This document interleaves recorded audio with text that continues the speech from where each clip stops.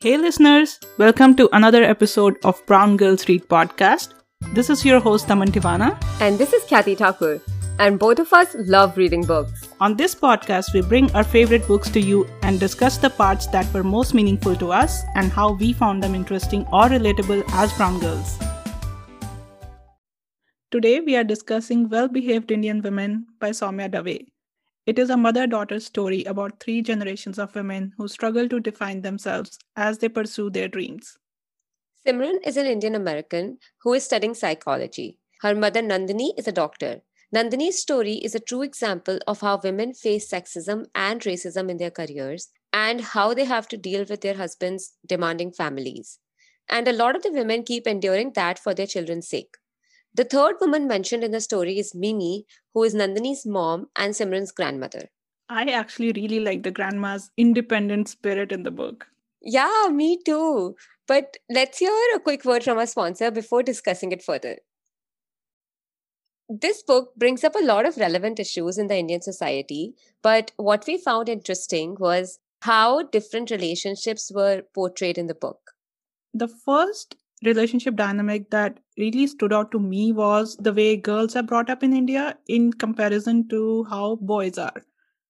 I don't remember who said it, but someone in the book says to Nandini that you are lucky to have a daughter, Nandini. They care more. They want to make sure the parents are okay.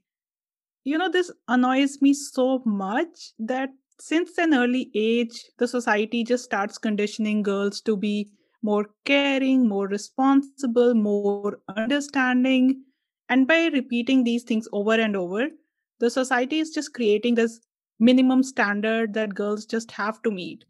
While look at boys' upbringing, they just get a free pass for so many things with statements like, boys will be boys are more immature. And I'm Yeah. like, no, they are not. You're just not asking the same things of them. And if they're so immature, why are you okay handing over your property, your money, your financial control to them? Just answer this question. I think this is just the biggest hypocrisy our society has created. Yeah, that's so true. I would also add here that if girls start to think about themselves and they start prioritizing their happiness over others, they are called selfish. Exactly. How dare they? Also, have you noticed how moms are supposed to do everything for their children? And every time, moms always fall short and become the target of taunts from their in laws. But at the same time, if dads do a little something for their child, like, even like polish their shoes before schools, everyone is like, wow, your dad is so cool. He's helping your mom. I See? know, that's so true. I have seen it even with my own friends here. Like the husbands, even if they do the bare minimum, they're still praised to be great husbands and great dads who help. I don't understand this term help, first of all. And I see my friends who are new moms and they're battling with this guilt of not being perfect and of the million expectations that are put on them. I know, this reminds me of something else. My cousin had a child, and her husband used to wake up in the evenings or like in the nights, to take care of the child when he was crying. And everyone in the family was like, oh my God, he's helping so much. And I'm like, look at the woman. She gave birth. She was pregnant for 9 months. She stopped working. And now, like, her career has taken such a back seat, she'll have to start from the beginning now when she goes back to the workforce. What the hell? And you're still praising Well, the this man. kind of goes back to the minimum standards we have set for men versus women, right? Like the woman has to be perfect, the Yeah. moms have to be perfect in every possible thing. I even know a friend very soon after she had the baby, somebody was already making comments on her physical appearance, like she's gotten overweight or whatever. And I'm like, on top of everything she has to do for the baby, now she has to also make sure she's fitting your image of how she should be looking while doing this. I know, it's so sad, Coming back to what we were saying earlier, I think even our moms, like, if I ever decide to have kids and if I ever have kids and my husband is helping me a little bit, I am pretty sure my mom is going to say, oh, at least they're doing that much. Your dad never did anything. So you I should be know, they're grateful. always like, be grateful. He's not hitting you. Be grateful. He's not like a monster. Like, Yeah. those are things we have to be thankful for. I And know. speaking of things that our parents say, I also find it very odd that the moment we get married, they're like coming up with all this great advice on how to keep a marriage happy or what you should do and should not do, or like, random free, unsolicited advice. But before we are married, there's like zero communication around any dating or sex ed or anything like that. And I feel like that's such a Yeah. big factor in why we hide our relationships from parents, which then, affects our dating life. If by mistake your parents find out that you are dating, then that's another level of a problem. Like there's this whole concept of izzat that comes in, like the family honor gets dragged in, and then there's so much more pressure to make it work because they're like, oh, now that you are dating this person, make sure you're marrying this person as soon as possible. So, nobody says anything to us. But I also think that brown parents don't understand this whole concept of True. dating. For them, it's like you're in your 20s and he's your boyfriend, of course. So you have to get married to him. Like, what do you mean? Like, I like being with him, but I don't want to get married. What does that even mean? It's funny. I just had this conversation with my friends the other day. During a discussion, we realized there's no good word for dating in Hindi or Punjabi. Like they'll call it a Oh, chakkar, which if you translate yeah. is like an affair, which is a much stronger, a stigmatized term and comes with like, so much shame. I know, chakkar or like affair feels like you're having an extramarital affair. I wonder who are we cheating Well, on we are there? cheating. We are cheating on our parents. Oh, that's so true. I can see them, my parents being cheated on. And you can't even leave them, right? Okay, so I cheated on you, now I'm leaving you. You can't even do that. No, they're like, you cheated on us. We are gonna like lock you up here so that you cannot do it again. Yeah, such an unhealthy relationship. And also on the same topic of dating, Simran's best friend in the book, she has been, born and brought up in the US and she's dating a white guy. But she can't tell her parents because her parents would never agree to it, of course, because she's also Indian. And I kept thinking, how would my parents behave if I was dating a white guy or any other non Indian race? Or even like someone from India, but not from my religion. That would be so Oh, I don't chaotic. think that would go well at all. Like, Yeah. first of all, I see all this drama of family honor and izzat happening, and how did we not care enough about our parents and brought shame to them. And after that, I honestly can't imagine the level of emotional blackmail that would be. Yeah, oh my God. I think that's why I broke up with so many guys because I knew my parents won't agree and I just don't have the energy to fight them, Like, think about it. So many years of my life wasted on fighting to get married to the person I like. I mean, who Yeah, has time very for that? valid reason, Kathy. Yeah, I just can't imagine the struggle and the drama. And okay, and that also makes me so mad because being yourself with your sexual and dating preferences is so difficult in our society. And at this point, I'm not even singling out India, right? Like, I think everywhere on this earth, it is so difficult. Why? Why do we make it so hard for people to just be themselves? Yeah, I don't know why we still continue to be this way, especially when we have clearly seen so many cases that backfire, whether it's a case of sexual preference or whether it's a case of forced or arranged marriages. Like, just come back to the book in this case. Nandini's marriage was a marriage of convenience and necessity. And she agreed to this marriage to please her sick father. When you read the book, you can see there was so much subtle emotional blackmail going on. And since Nandini's marriage was of convenience, I think she was in it because of her children. In the book, there's this one time when Simran realizes that her mom has been sacrificing all her life for children. And you know what? I'm sure every child of our generation has noticed it. And I have noticed it with my mom and every other mom around me as well, how they have been sacrificing their lives for their children. And that's exactly why I'm so scared of having kids.